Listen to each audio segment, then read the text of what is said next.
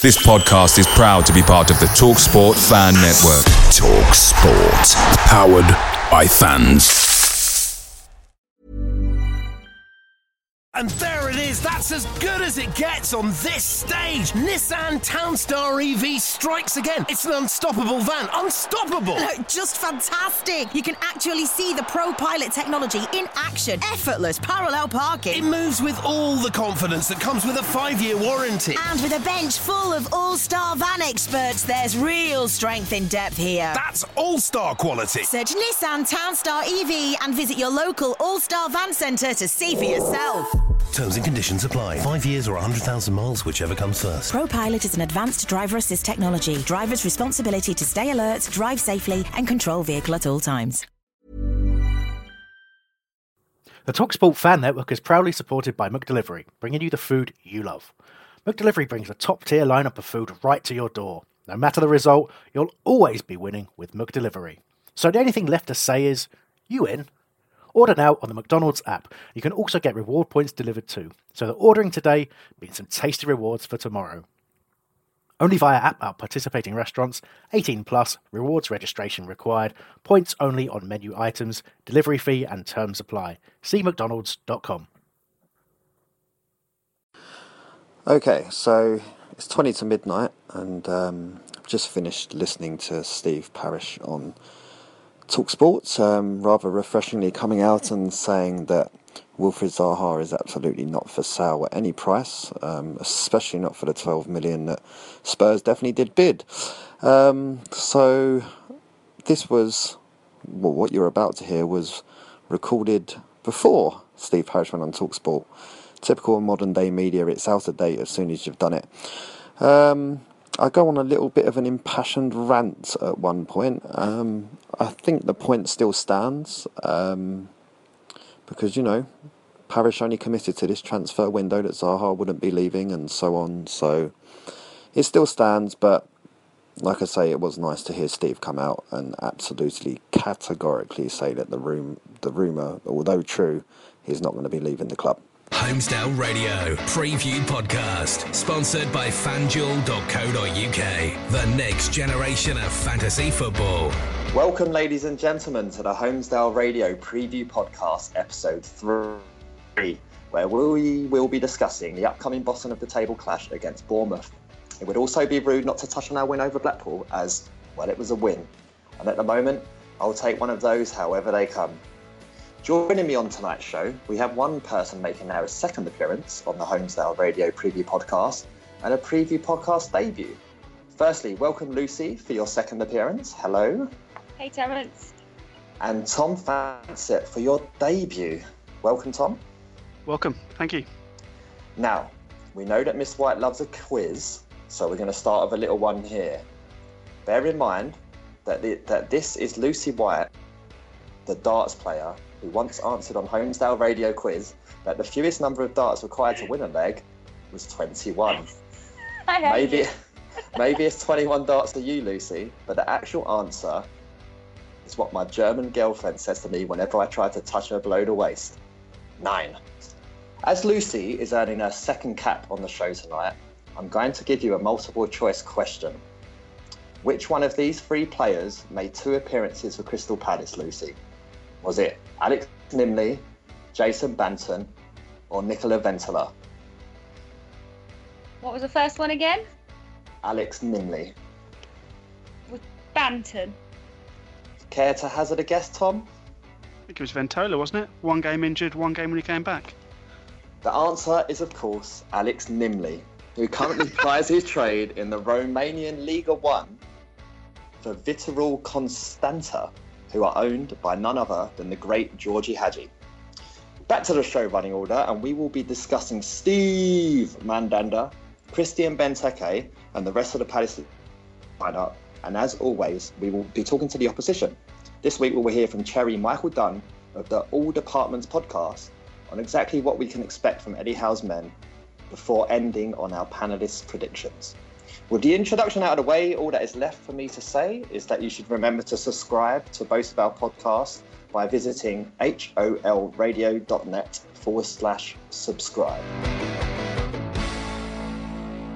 Every picture tells a story. Keep up to date with ours on Instagram at Homesdale Radio. So, we will start with a mini review of the Blackpool game in which Palace picked up a first win of the season, scoring a goal in either half to down the League Two outfit.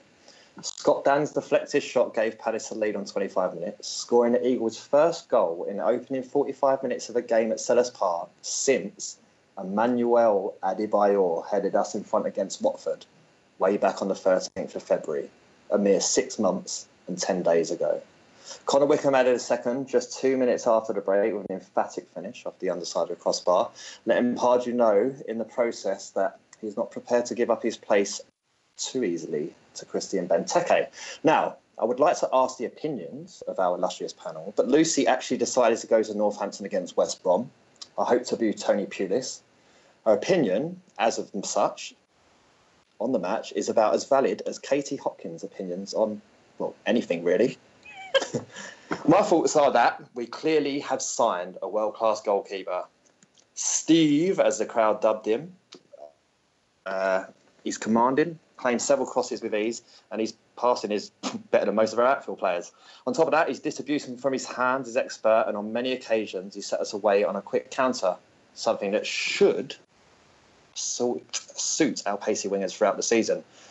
Christian Benteke's first half cameo summed up quite simply by he got a header on target from a cross from open play. If he can do that for the whole season, he will score goals. Well, assuming we don't sell all of our wingers. We should have probably gone on to win by but our players coming through unscathed at the moment. I think that's the best that we can hope for in a game of that stature. Of course, the draw also took place for the third round of the Cup, and would you know it, we've drawn Southampton away in Cup competition for the third season running. I feel like I've taken more trips to St Mary's in the past few seasons than Johnny Williams has taken trips to see the physio. Tom, you were actually at the game. Does that pretty much sum it up, or anything stand out for you? Yeah, I think you've got a pretty succinct summation of the game there. Normally I sit in the Homesdale stand, but I thought I'd treat myself for the glorious opposition of Blackpool, and I actually got a seat in the Glaziers this time. So it was nice to have a sort of different view of the pitch. Benteke, first of all, I suppose. Yeah, start with the new signing. As you say, it looked lively. He had a header on target very early on. I think first couple of minutes and a half. Straight at the keeper, unfortunately, but it was a sign of promise. And, it's an effort on target, Tom. It is an effort on target. Exactly, which is more than we've mustered in some games previously. Yeah, it was looking very positive. He had one opportunity from about 10 yards out. We couldn't really get his feet settled and scuffed it. So, hopefully with a bit more match practice, he should be raring to go. I think I found really strange about Pardew's post-match talking about him and sort of saying, he's not up to fitness yet, is the fact that every other Liverpool player or person who's been aware of Klopp's pre-season seems to think that it's been very gruelling and all their other players are ready. So it strikes me that someone who's experienced that compared to our own pre-season, which by Pardew's own admission doesn't seem to have got all of our players match ready yet. I find it odd that they've described that as not ready yet, but I guess it's maybe team chemistry and bonding with that. No, I thought weirdly the game felt a bit more like a pre-season than the rest of our pre-season matches this year. Sort of like that final stage where everyone's just approaching fitness. And we've got Mandanda, or Mondonda, as we should be saying. Or Mondonda, yes, as we should be saying. It was his appearance was absolutely fantastic. Everything you wanted from a goalkeeper, ticking the boxes. Very first shot he had, he did spill, and it was a small sort of, oh God, not again. We've got another Wayne Hennessy from the fans, but he completely redeemed himself after that, leaping for every sort of cross, claiming the ball. If he does have a language barrier, it didn't seem to prove any problems with the way he was playing on Wednesday night. That quick release as well, that's something we've not had for quite a few seasons, not since probably going back to the Championship, really. I'm quite sad that we don't have Yannick anymore, because just imagining him sort of bombing onto one of those balls forward would have been quite a lethal attacking option, especially Saturday at Bournemouth, where I think we could have quite a bit of luck, with the counter-attacking. Yes, well, I think we have to hope that Andros Townsend can pick up the Yannick Bolasie baton, as it was. Let's talk about the next round. Lucy, briefly, should we play the kids, or is Pardew going to be gunning for Wembley again? Well, he said it himself, didn't he? Like he wants to go for a cup, so I think he'll do what he did on Tuesday, play a full strength squad. I don't see why he shouldn't. You know, we want success in any capacity, so why not play the team that is going to make sure that we get to where we want to be? Okay, so you think we're going to make it 3 wins out of 3 down on the coast? I hope so. It's always fun to beat Southampton. All right, well, excellent stuff. Look, we are going to be back after this short jingle discussing the potential Palace lineup. Homesdale Radio Preview Podcast, sponsored by FanDuel.co.uk. The next generation of fantasy football. Right, we'll start with the lineups. I've already raved about Mondonda's performance in the week. Surely, Lucy, this is the time for him to make his first Premier League appearance. Or is Pardew going to persist on inflicting Wayne Hennessy on our eyes? No, I think Steve will finally make his Premier League debut. Hopefully. I think he proved on Tuesday. I know I wasn't there, but followed it on Twitter and obviously read post-match talk and what have you. So I think he's sort of proved himself, and I think we need a change between the sticks, really. I think Hennessy has had enough chances to be in that position, and, you know, Mondonda's definitely an improvement on him. So, you know, he's certainly proven to be better statistically. So, yeah, now's his time to shine. Okay, all right, let's move into the defence. Tom, Damien Delaney left White Hart Lane with a boot on, one of those big medical things, and is probably likely to miss out this weekend. James Tompkins will obviously be his natural replacement. Do you think Tompkins' ball playing style will suit us more than the famous Damo diagonal? I do think Damo offers a lot. I mean, it's nothing as nicer than seeing, you know, him just desperately trying to get forward. It's nice to see that sort of intent from a centre-back every now and then. You know, finding him up almost on the halfway line, getting a nosebleed, it's been a sight we've seen and got used to many times over the last couple of seasons. Tompkins, I think, will be an adequate replacement. More than that, I think in the way Pardew wants to play, having someone who's a bit more confident on the ball will be very useful. Ironically, those big lofty balls are something that Benteke would probably benefit from if he was to be playing, but I think that's how Pardew wants to evolve the team, moving away from that style. My only concern with Tompkins really is he seemed to show this a bit on the midweek game, was he seemed to get very, very tight to the players he was defending and got turned a couple of times there. With a bit more pace in the Bournemouth lineup, I'm wondering if he's going to potentially get caught out by that, but only time will tell, I guess. I think that's the interesting point about Benteke, though. I think we need to avoid punting the ball long to Benteke. I think we need to try and play through the middle to utilise him best, kind of like we did when we got promoted in the Championship, playing the ball through the middle into Murray, out to the wingers, and then get into the box. So I think is the best way we're going to have to utilise Benteke. I think having Tompkins and Dan at the back will probably work well with a midfielder, James McArthur and Johan Kabaya, because I thought there was flashes of it on Tuesday night. Nice little triangles being created between one of the centre-backs and the 2 midfielders, and just having that option of a shorter pass should enable us to play this, well, to the start of expansive football that Pardew wants to play. Do you think that's the end of Damo now? Do you think that's his last start, bar injuries, or? No, I don't think so, because I think there's going to be games, which is much the same reason why I wanted to keep Jednak, when we're going to be in the trenches and we're going to be camped out on the edge of our own 18-yard line, and we're going to need someone with their sort of spirit to, you know, just be smashing centre forwards around. So no, I think Damo still has a lot to offer this season, but I think at home Pardew's going to want to play Tompkins as much as possible to embed that passing style that he wants. Let's move up top. Lucy, does Benteke start, or as Wickham's goal against Blackpool, is he going to keep his place because of that? No, I think Benteke will start. You don't spend 32 million on a player to put him on the bench.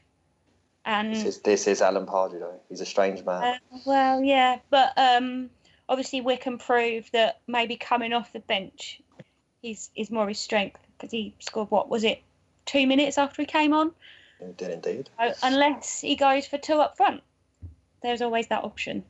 So there is. I think I said on Sunday's show, Wickham, when he scored all of these goals at Sunderland, showed that he can play off of a second striker and get in behind and score some goals. So it will be interesting to see, but I agree. I think Benteke is likely to start.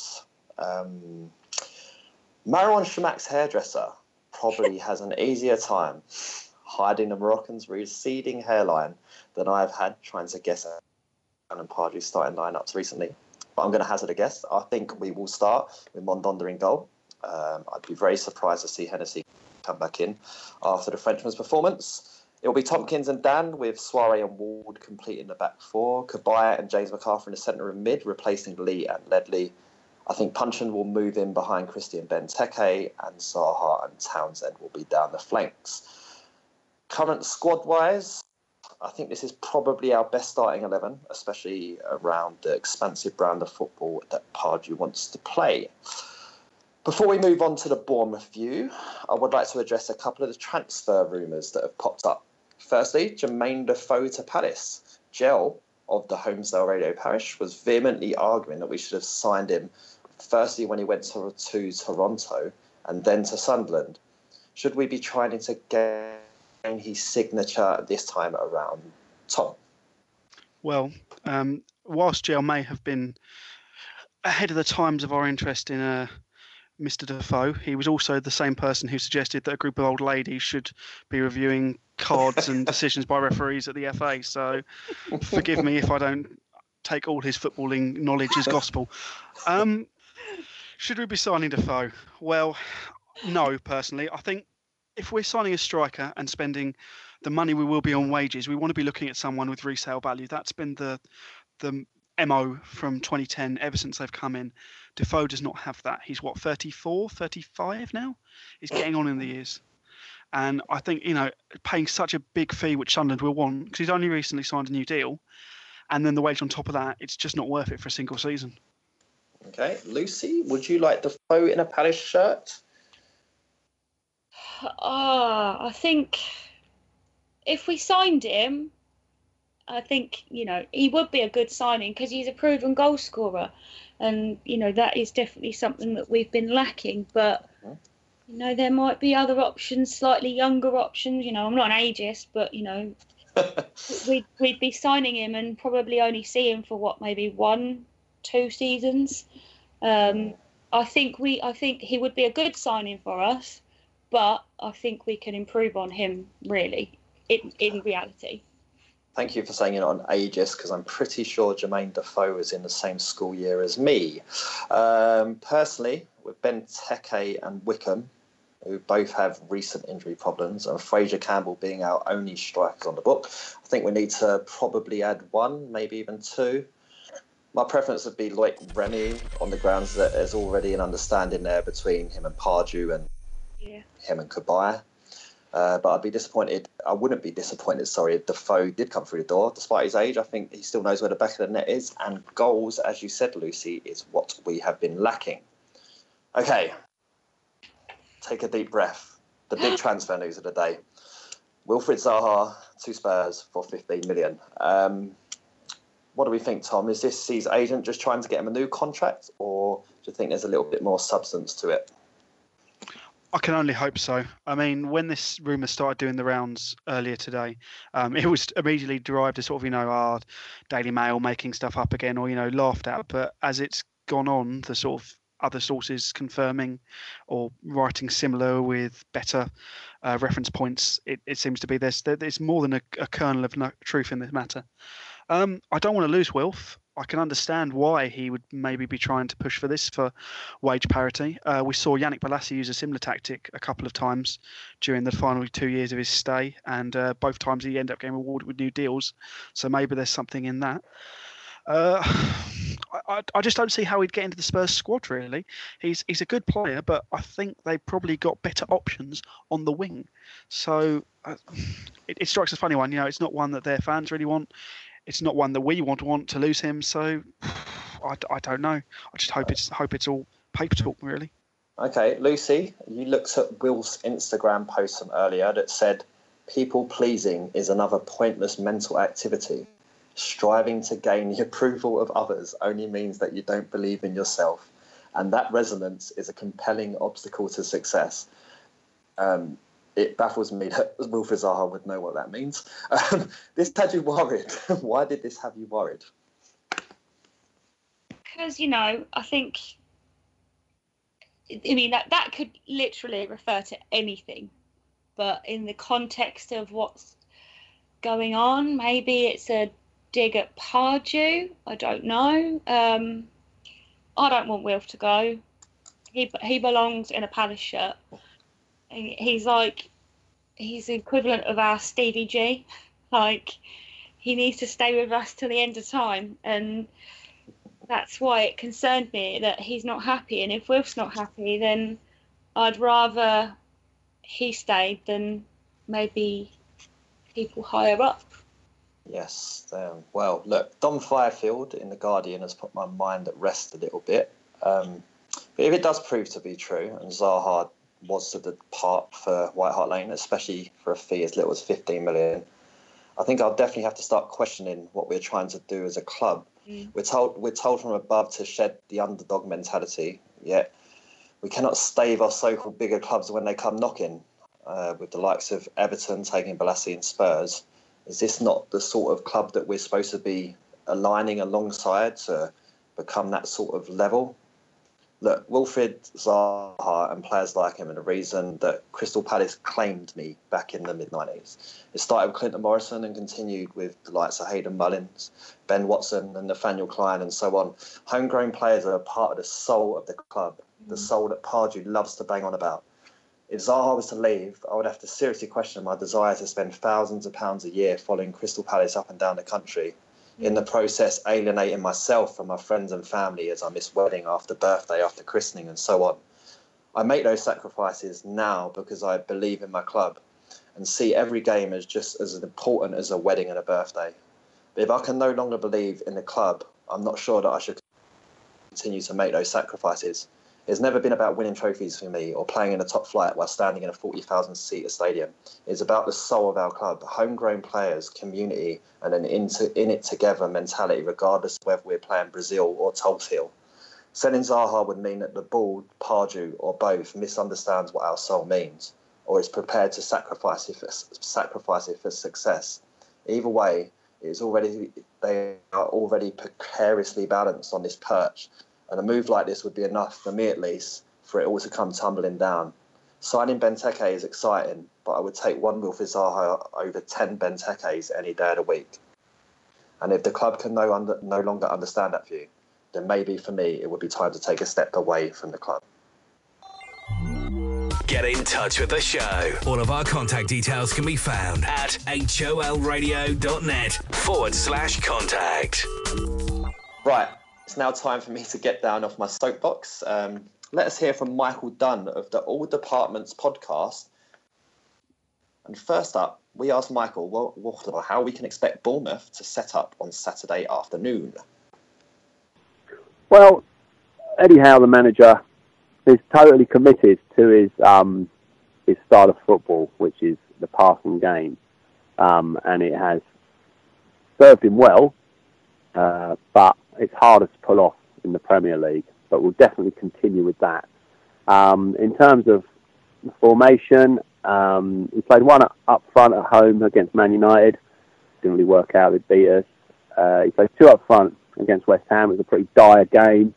West Ham nicked it at the end. We had a player sent off, Harry Arthur. With about 15 minutes left, it kind of changed the tide of the game, really. But I'd expect him to go two up front in this one. I think that, well, both teams, I think Palace as well, will be looking at this fixture as one where they can get their Premier League season started. And I'd expect Eddie to be going for the win. 1-1.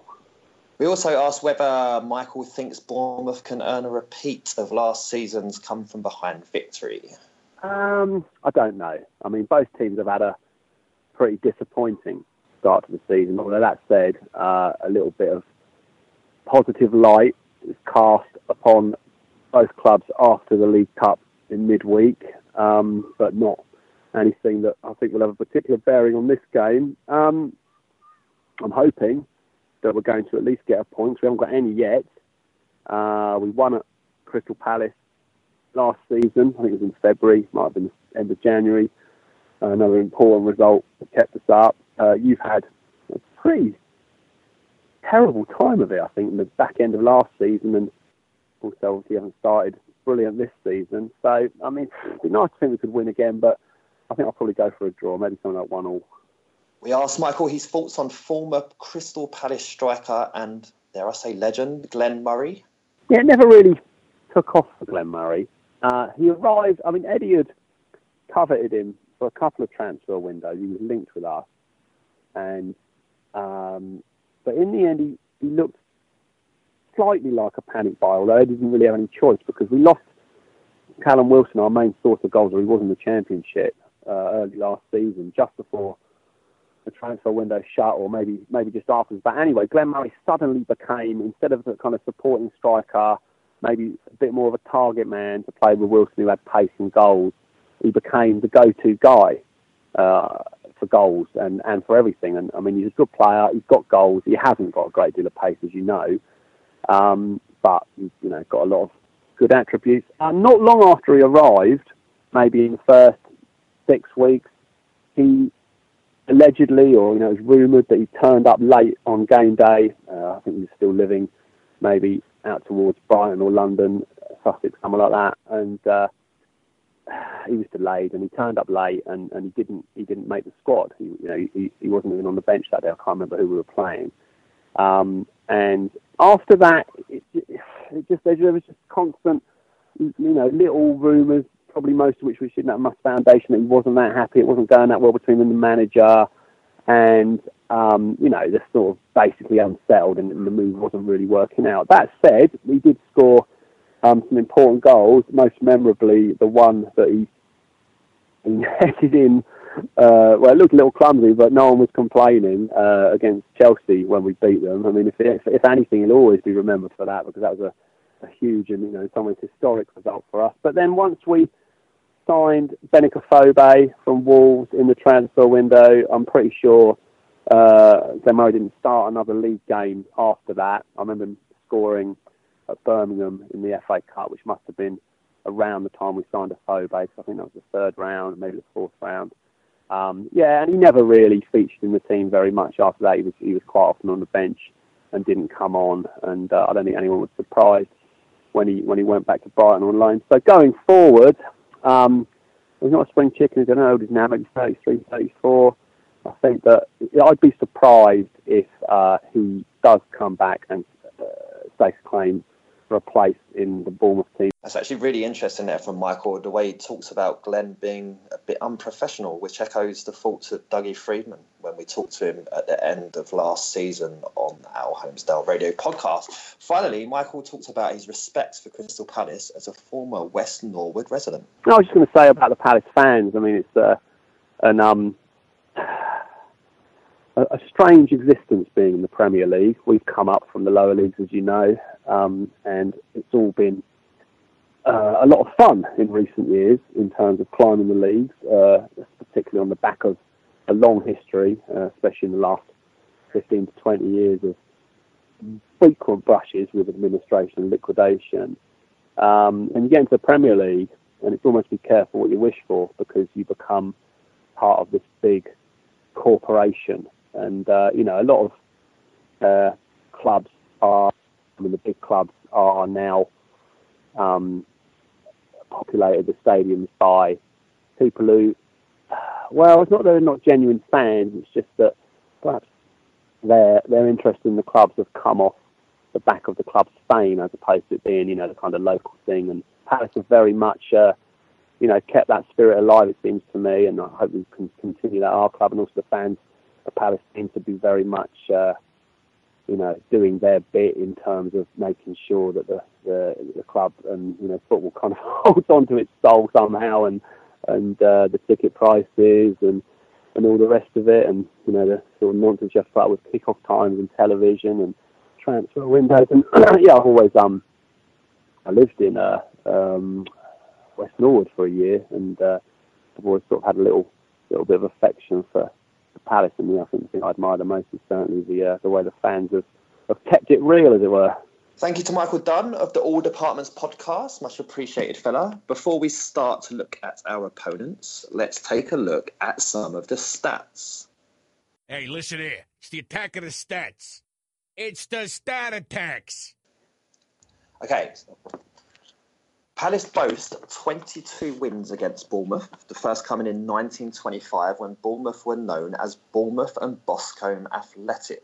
However, the Cherries lead the head-to-head with 28 wins. 16 draws make up the 66 games in which the two sides have competed. Both sides' biggest wins against each other is 6-1. Bournemouth thumping us in May 1926 before a George Clark hat-trick inspired Palace to victory by the same scoreline in February of 1928. Last season, the two sides met at Dean Court on Boxing Day and played out a dour 0-0 draw before the return match, just 5 weeks later, saw Bournemouth earn a 2-1 victory at Selhurst Park. Brace yourself, Palace fans. The last time that we managed to beat Bournemouth was way back in April of 1988, when 2-0 Redfern penalties and a Mark Bright strike in the last minute saw Sir Steve Coppell's 10-man Palace beat Harry Redknapp's side. Tom and Lucy, another little quiz question. Which former Crystal Palace manager played centre-back for the Cherries in that match in 1988? Silence. I like it. Can I have a clue? Nope. 1988. That's your clue. I don't know. Steve Bruce. Steve Bruce. That's not a bad shout considering he was a centre-back. Tom, you're too slow. It was actually Tony Pulis. I was going to say Tony Popovic. In researching these stats, I actually found out that Tony Pulis' middle name is Richard, proving that. And there it is, that's as good as it gets on this stage. Nissan Townstar EV strikes again. It's an unstoppable van, unstoppable. Just fantastic. You can actually see the ProPilot technology in action. Effortless parallel parking. It moves with all the confidence that comes with a 5-year warranty. And with a bench full of all-star van experts, there's real strength in depth here. That's all-star quality. Search Nissan Townstar EV and visit your local all-star van centre to see for yourself. Terms and conditions apply. 5 years or 100,000 miles, whichever comes first. ProPilot is an advanced driver assist technology. Driver's responsibility to stay alert, drive safely, and control vehicle at all times. Away days are great, but there's nothing quite like playing at home. The same goes for McDonald's. Maximise your home ground advantage with McDelivery. You in? Order now on the McDonald's app. At participating restaurants, 18 plus, serving times, delivery fee and terms apply. See mcdonalds.com. He has always been a dick. I thought it was Judas. So, Lucy, 38 years since we last beat Bournemouth. I nearly said West Brom there, talking about Tony Pulis. Surely. 28? 28? Can I not count? Well, it's my birthday, April 1988, so... You know, I would say you know how old you are. I would say take this out, but don't leave it in. 28 years. Sue me. Don't tell anyone that I'm an analyst. My boss will sack me. So, Lucy, 28 years. Is it about time we beat Bournemouth? Absolutely. Why wouldn't we? They're worse off than us at the minute, so I think we can. Okay, good stuff. Right, Tom, you spent the time talking to Michael in the interview there. What was his thoughts on how Bournemouth are going to try and beat us on the weekend? Well, Michael seemed optimistic that they could get a point, but he didn't seem to be too confident of the win. I think to some Bournemouth fans, and I don't want to sort of tie everyone with the same brush, but there seems to be the opinion. Obviously, Palace have been in the league a couple of years longer. They're the quote unquote bigger club of the two, so more likely to win on the day. That said, to lose to Bournemouth, there's something very Palacey about it. It sort of smacks of, a championship loss to Scunthorpe on a Tuesday night. Obviously, I think they've got a couple of threats up front. I think they can really get stuck in the middle of the park, which I think we can pass well, but it's whether we get suckered into their game or whether we dictate the play. I know there's a move by Pardew to do that and move more towards that, but whether we will on the day remains to be seen. I think we've got the potential. We've definitely got the players to beat them. It's just whether we're firing on all cylinders. Benteke, do you think he'll be starting? I'd imagine so. Being taken off at half time. What do you reckon? Yeah, no, I definitely think he will be starting, and I think we've got it in us to beat them. Michael, also some very kind words there about Palace fans. I was going to say a fondness, but probably more respect is what you said. So, do you think we can make a Palace fan out of him? No, I think he's Bournemouth through and through. But it's nice to hear the complimentary side from other fans. I think on the day, as has been said before, the Homestale fanatics and the rest of the crowd, when we actually get in behind the team and make a lot of noise, it can really drive them on. Hopefully, given the poor start to the season, we can really, get behind the boys and cheer them to victory. But I just hope we don't concede early on, because I could see that happening and the grumbles coming back in the stands, and then that not really being the sort of moral backing, morale boosting backing that we need. Yes. Pick Go up on, on what you said. Sorry, Terence. No, you're right. I think there's so much negativity at the minute. We've just gone up and down. So there was all this negativity between the signings that we made early in the transfer window, right up until Benteke was finally announced. Then almost Benteke was announced, and all of a sudden everybody's going mental again. Social media has got a lot to answer for, and I think when we get to the ground on Saturday, the fans need to forget everything that's going on, concentrate on the actual game and back in the boys that are going to be on the pitch and just get that win. Because, we are the 12th man, and the boys need to see that we're still backing them, regardless of what's going on, regardless of what the press is saying, regardless of what we think they're thinking. We just need to show our support and get the job done. Very well said. He's talking about Glenn Murray there as well. It's very interesting when that great chat we had with Dougie Freedman at the back end of last season, that you can still scroll back through your Homestyle Radio podcast and find. Freeman talked about when Glenn Murray came in, he was unprofessional at first, and he talked about how he dealt with Glenn Murray's unprofessionalism. It seemed to have creeped in a bit of Bournemouth there as well, but kind of a bit of, he scored some big goals for them as well. The winner at Stamford Bridge obviously springs to mind. Are you happy that he isn't playing against us this weekend, Tom, now that he's departed for those who shall not be named? Well, only as much as I've got a paranoia that every time Palace play against an ex-player, they're more than likely to score.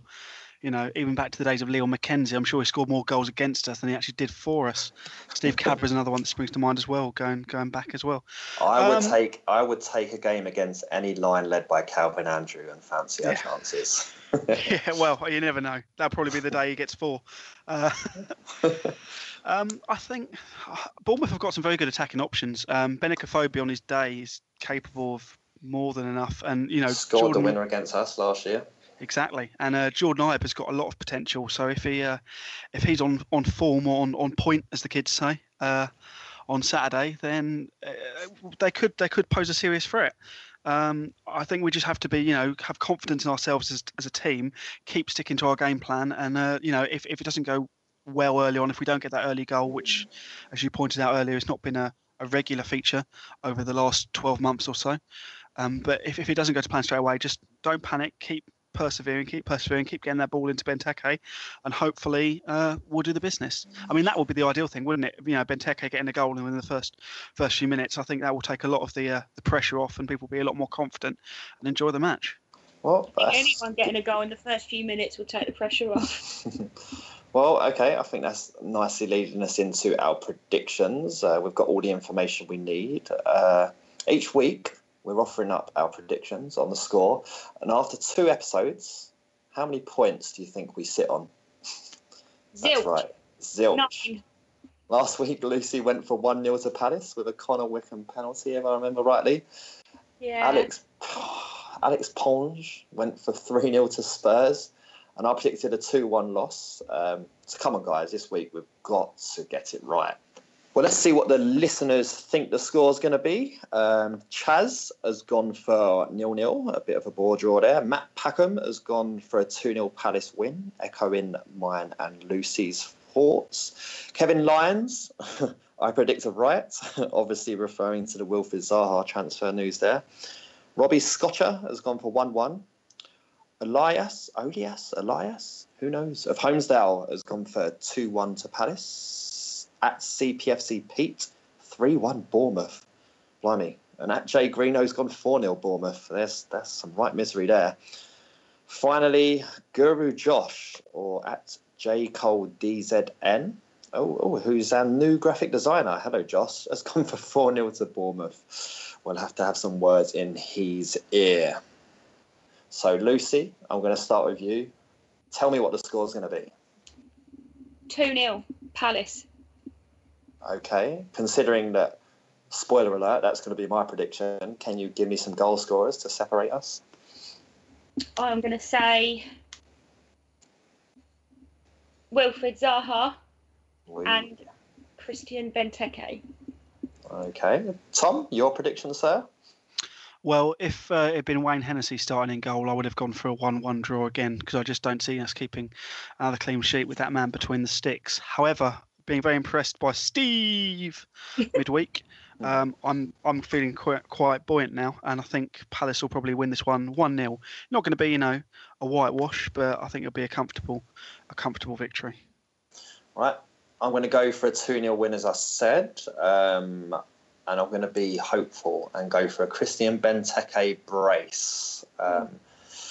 Yes, it would be lovely, wouldn't it? And also, it is the game before the international break, and our record in those 3 games since we've been in the Premier League stands as 2 wins and 1 draw.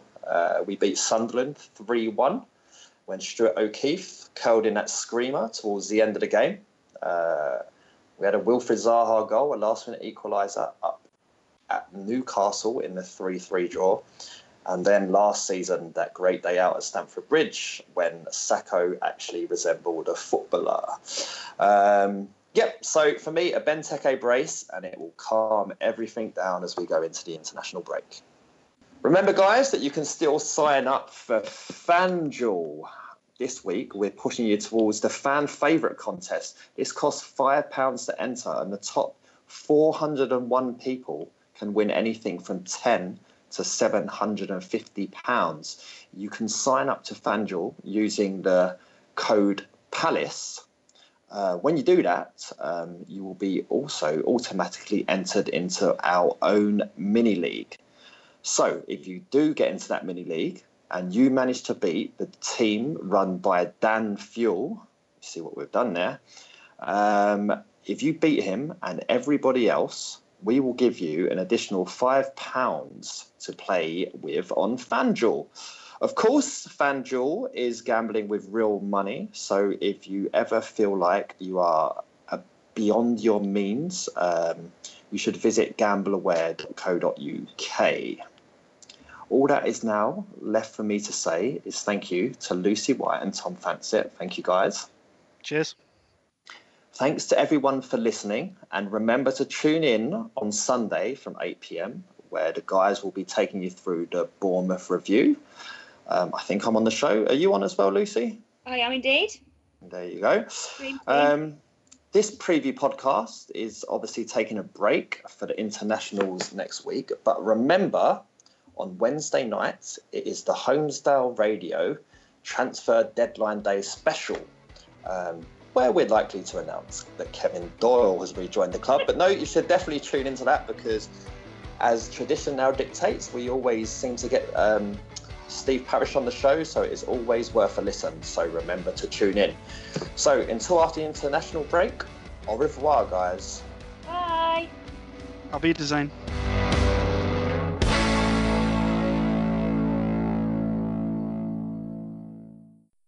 Homesdale Radio, sponsored by FanDuel.co.uk. The next generation of fantasy football.